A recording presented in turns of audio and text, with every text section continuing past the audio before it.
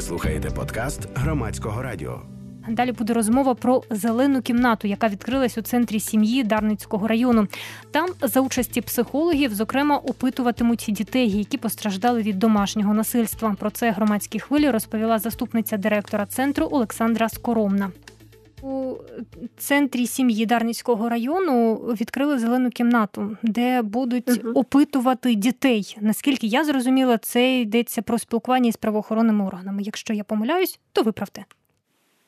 Ні, не помиляєтеся, але хочу зазначити, що це буде не тільки, в цій кімнаті буде не тільки опитування дітей з правоохоронними органами. Це, перш за все, кімната роботи дитячого психолога, це кімната дружня до дитини. Тобто це не тільки в цій кімнаті будуть опитувати дітей, але і надавати їм психологічну допомогу, психологічне консультування для виходу з якихось травматичних подій, для виходу з травматичної ситуації для дитини. А якщо ми говоримо саме про зелену кімнату, про методику зеленої кімнати, це кімната така подвійна кімната. Між цими двома кімнатами є скло, яке ми так між собою називаємо зазеркалля. Тобто воно з одного боку, зі сторони саме, де працює психолог з дитиною, виглядає як звичайне дзеркало, а по ту сторону цього скла знаходяться поліцейські, представники служби у справах дітей та сім'ї, може бути представник суду, якщо діло дійшло до суду і розглядається вже в процесі судовому процесі. То за зеркаллям можуть бути інші представники, навіть батьки можуть бути, адвокати, будь-хто хоче спостерігати за роботою психолога, за поведінкою дитини, як вона поводиться, щоб це було не напружуюче для самої дитини, щоб вона була в більш таких сприятливих умовах і відчувала себе в безпеці поряд з психологом. А вже безпосередньо психолог, він як фахівець розмовляє з дитиною, під час гри, можливо, дізнається якісь там дрібнички, які стосуються справи, які стосуються якісь моментів, що травмувало дитину. Тобто там вже більш такі комфортні, зручні для дитини умови. Це там і диван є, і якщо зручніше для дитини на підлозі гратися, то там є на підлозі умови, щоб дитина перебувала і гралася там за допомогою іграшок, інших інструментів.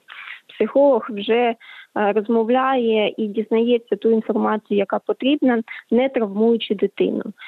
Навіть якщо є потреба в якихось там уточненнях у фахівців, у спеціалістів поліції або там представників служби, то вони за допомогою спеціального приладдя, у психолога є навушник, і вони за допомогою приладдя можуть йому коригувати його і говорити, що саме треба спитати, або там якось коригувати його розмову з дитиною вже.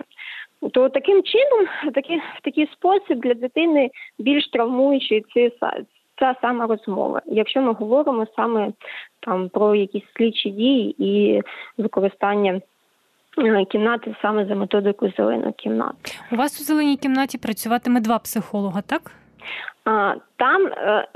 Там в тому приміщенні є окрема кімната і дорослого психолога, психолога-медіатора.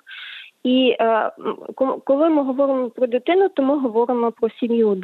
Діти в переважній більшості, і ми надіємося, що це саме переважна більшість, це діти із сімей.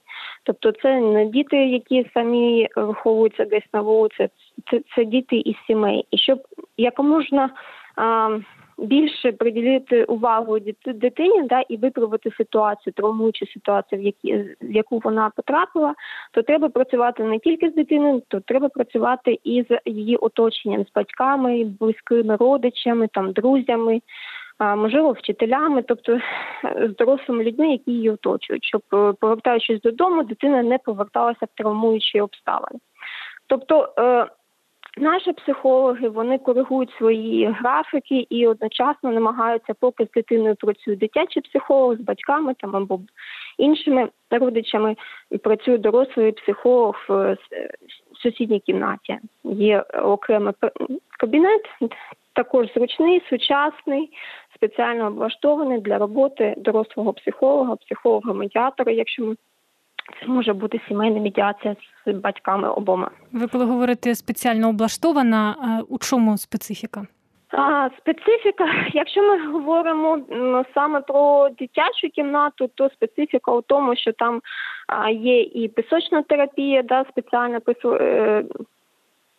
коробка зі спеціальним піском, да, і це спеціальні іграшки, це спеціальні книжки, це спеціальний інструмент, за допомогою якого психолог працює. Також ця кімната облаштована відеофіксацією, тобто є відеокамера, яка знімає весь процес роботи психолога, і це відео може одночасно передаватися, воно онлайн може передаватися, тому якщо ми говоримо про судовий вже процес, да, то навіть можна не викликати дитину до суду, а психолог буде з нею працювати в кабінеті, а в залі суду через монітор, да, підключаються до цієї камери і бачать, як з дитиною працюють, і дитині задають ті питання, які потрібно. Тобто питання буде ставити психолог, а звук піде вже у залу суду? Так, а звук вже піде в залу суду. Тобто дитина, це не буде травмувати дитину. Да? Звичайно, що для дитини зала суду, багато дорослих людей, люди у формі, це завжди такі собі травмуюча доволі подія. Тому я думаю, у нас таки трохи підмочена репутація у правоохоронних органів, і діти дуже рано про це дізнаються від дорослих, і у побуті чують багато не дуже добрих відгуків про діяльність правоохоронців. Мені здається, і на порожньому місці може утворитися такий не дуже хороший образ правоохоронця, і дитина дійсно буде лякатися, і буде робота неефективною. Тобто, навіть якщо хороший правоохоронець почне з нею працювати і про щось говорити. Так. Не хочу ставати на захист правоохоронців, але і хочу водночас їх захистити. Тому що такий недобрий образ правоохоронця, да, ми, батьки, создаємо в своїй дитині. Тому що ми з маличку її пугаємо. Да? Ось прийде дядя поліцейський, тебе там покарає, або накаже, або забере. Тобто ми з маличку дитини самі привчаємо, що поліцейський це ай-яй-яй буде, да? Це щось недобре, це буде залякування якесь. Тому є певні стереотипи, є певні труднощі. Але є дуже багато поліцейських, які дружні до дітей, і вони добре з ними спілкуються і всіляко намагаються сучасними методиками також з ними працювати, розмовляти і не травмуючи їх, опитувати і дізнаватися ту інформацію, яка їм потрібна. Тому тут, є певні особливості під час роботи з дітьми.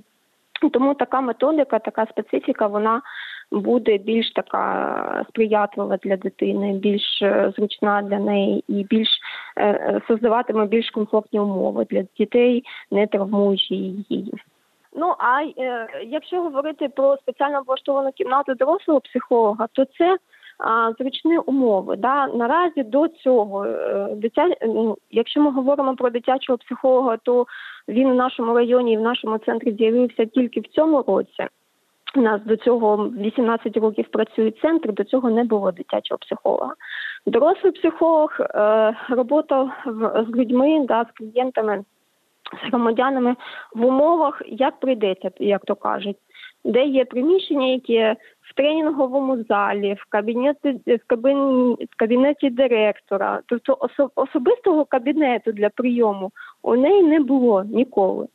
І от наразі з'явився такий кабінет, де буде більш зручно, більш комфортно. Спеціально ми підібрали крісла, щоб можна було зручно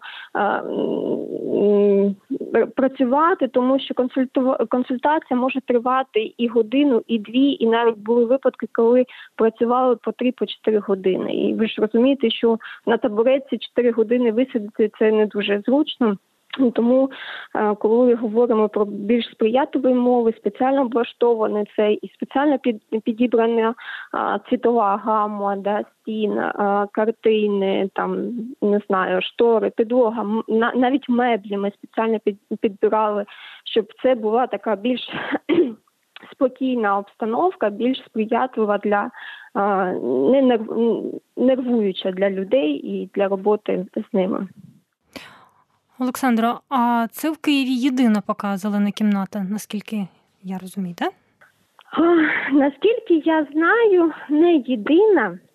Є ще одна зелена кімната при відділенні поліції, але вона була відкрита багато років тому, вже навіть більше навіть, ніж 10 років, і вона менш, скажімо так, не сучасна, менш така сприятлива для роботи з дітьми. Вона така трошки застаріла, під сучасні умови, під сучасні всілякі зміни, вона трошки не підходить, скажімо так. Скажіть, а психологів, дитячих психологів, які будуть працювати у цій кімнаті з дітьми, їх спеціально готують? Якийсь інструктаж вони проходять чи ні?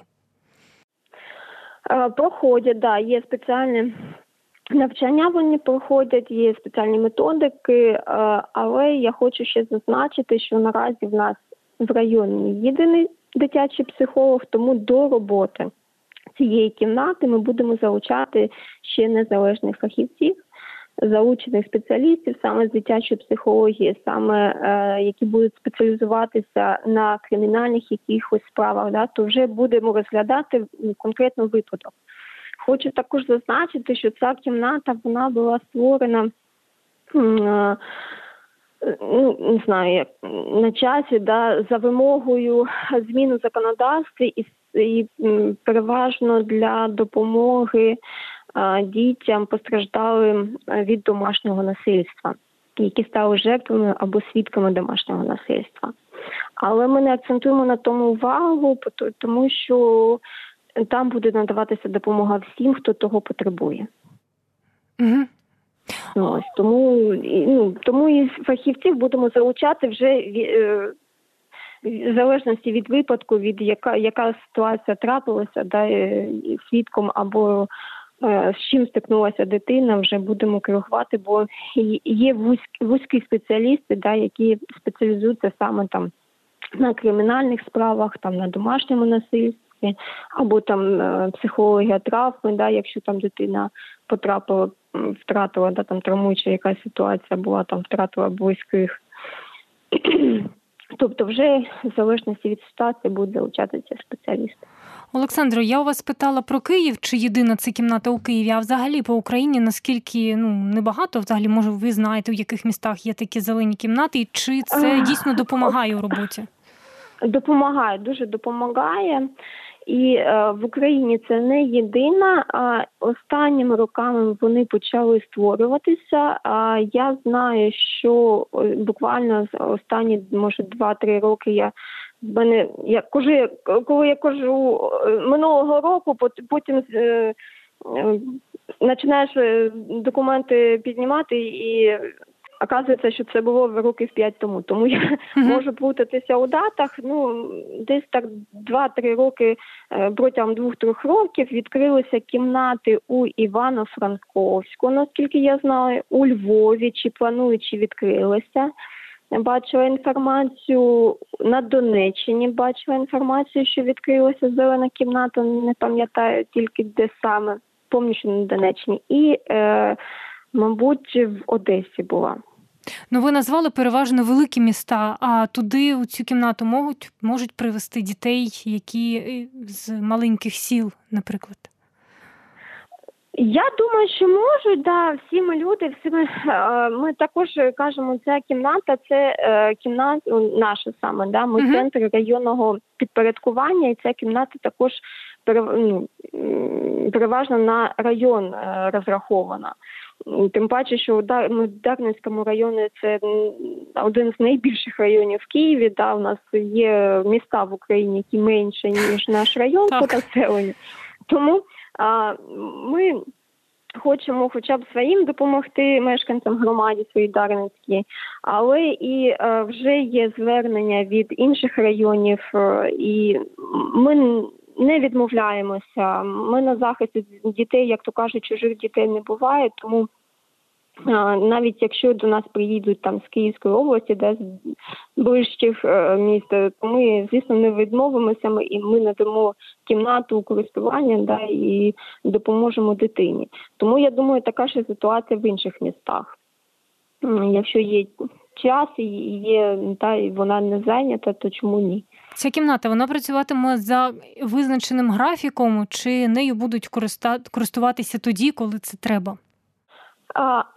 Я ж кажу, що це це кабінет психолога. Там будуть працювати, психолог буде працювати постійно. На постійній основі. Постійно, з 8 до 5, поки що в карантині тривають ще такі навантаження. Ми раніше працювали з 9 до 6, зараз Київ трішечки перейшов та інший режим роботи, тому зараз ми працюємо з 8 до 5, з понеділка по п'ятницю. Якщо є потреба, то там і після роботи, да, і вихідні, але кожного дня за попереднім записом психолог там буде працювати, надавати допомогу, консультації з дітьми в цій кімнаті. Якщо буде потреба саме використання за методикою Зеленої кімнати, то буде використовуватися за потребою за методикою Зеленої кімнати. Наскільки така практика розповсюджена у світі? Я чомусь думаю, що розповсюджена. Розповсюджена, так, вона дуже розповсюджена, і ми ж також все найкращий досвід за кордоном переминаємо до себе. Це дійсно розповсюджена практика, і вона зарекомендувала себе дуже добре. Ми, працюючи по сусідству зі службою у справах дітей і приймаючи участь у комісії по захисту прав дитини, ми бачимо, які бувають травмуючі ситуації для дітей і яка була потреба для району в цій кімнаті. Тому я ж говорю, потреба дійсно була, і використання цієї кімнати буде не тільки для судових якихось там розслідувань. Навіть при визначенні місця проживання дитини при розлученні батьків буває потреба використання цієї кімнати, бо батьки сваряться, питаються поділити дитину треба опитати, да, з ким вона хоче жити, де вона хоче жити, які умови, там, може якісь там травмуючі ситуації були з батьками. Тобто це також батьки іноді дуже наполягають бути присутніми при розмові дитини. Для дитина, звісно, замикається, десь там вона не хоче щось сказати при батьках, образити батьків або щось, боїться їх якось. Тому така кімната, вона дійсно є потреба в ній. Є потреба і використання. Ми дуже раді, що вона в нас з'явилася, і ми зможемо захищати інтереси дітей і працювати для дітей, для їхнього благополуччя, перш за все емоційного та психологічного. Це була заступниця директора Центру сім'ї Дарницького району Олександра Скоромна. Ви слухали подкаст Громадського радіо.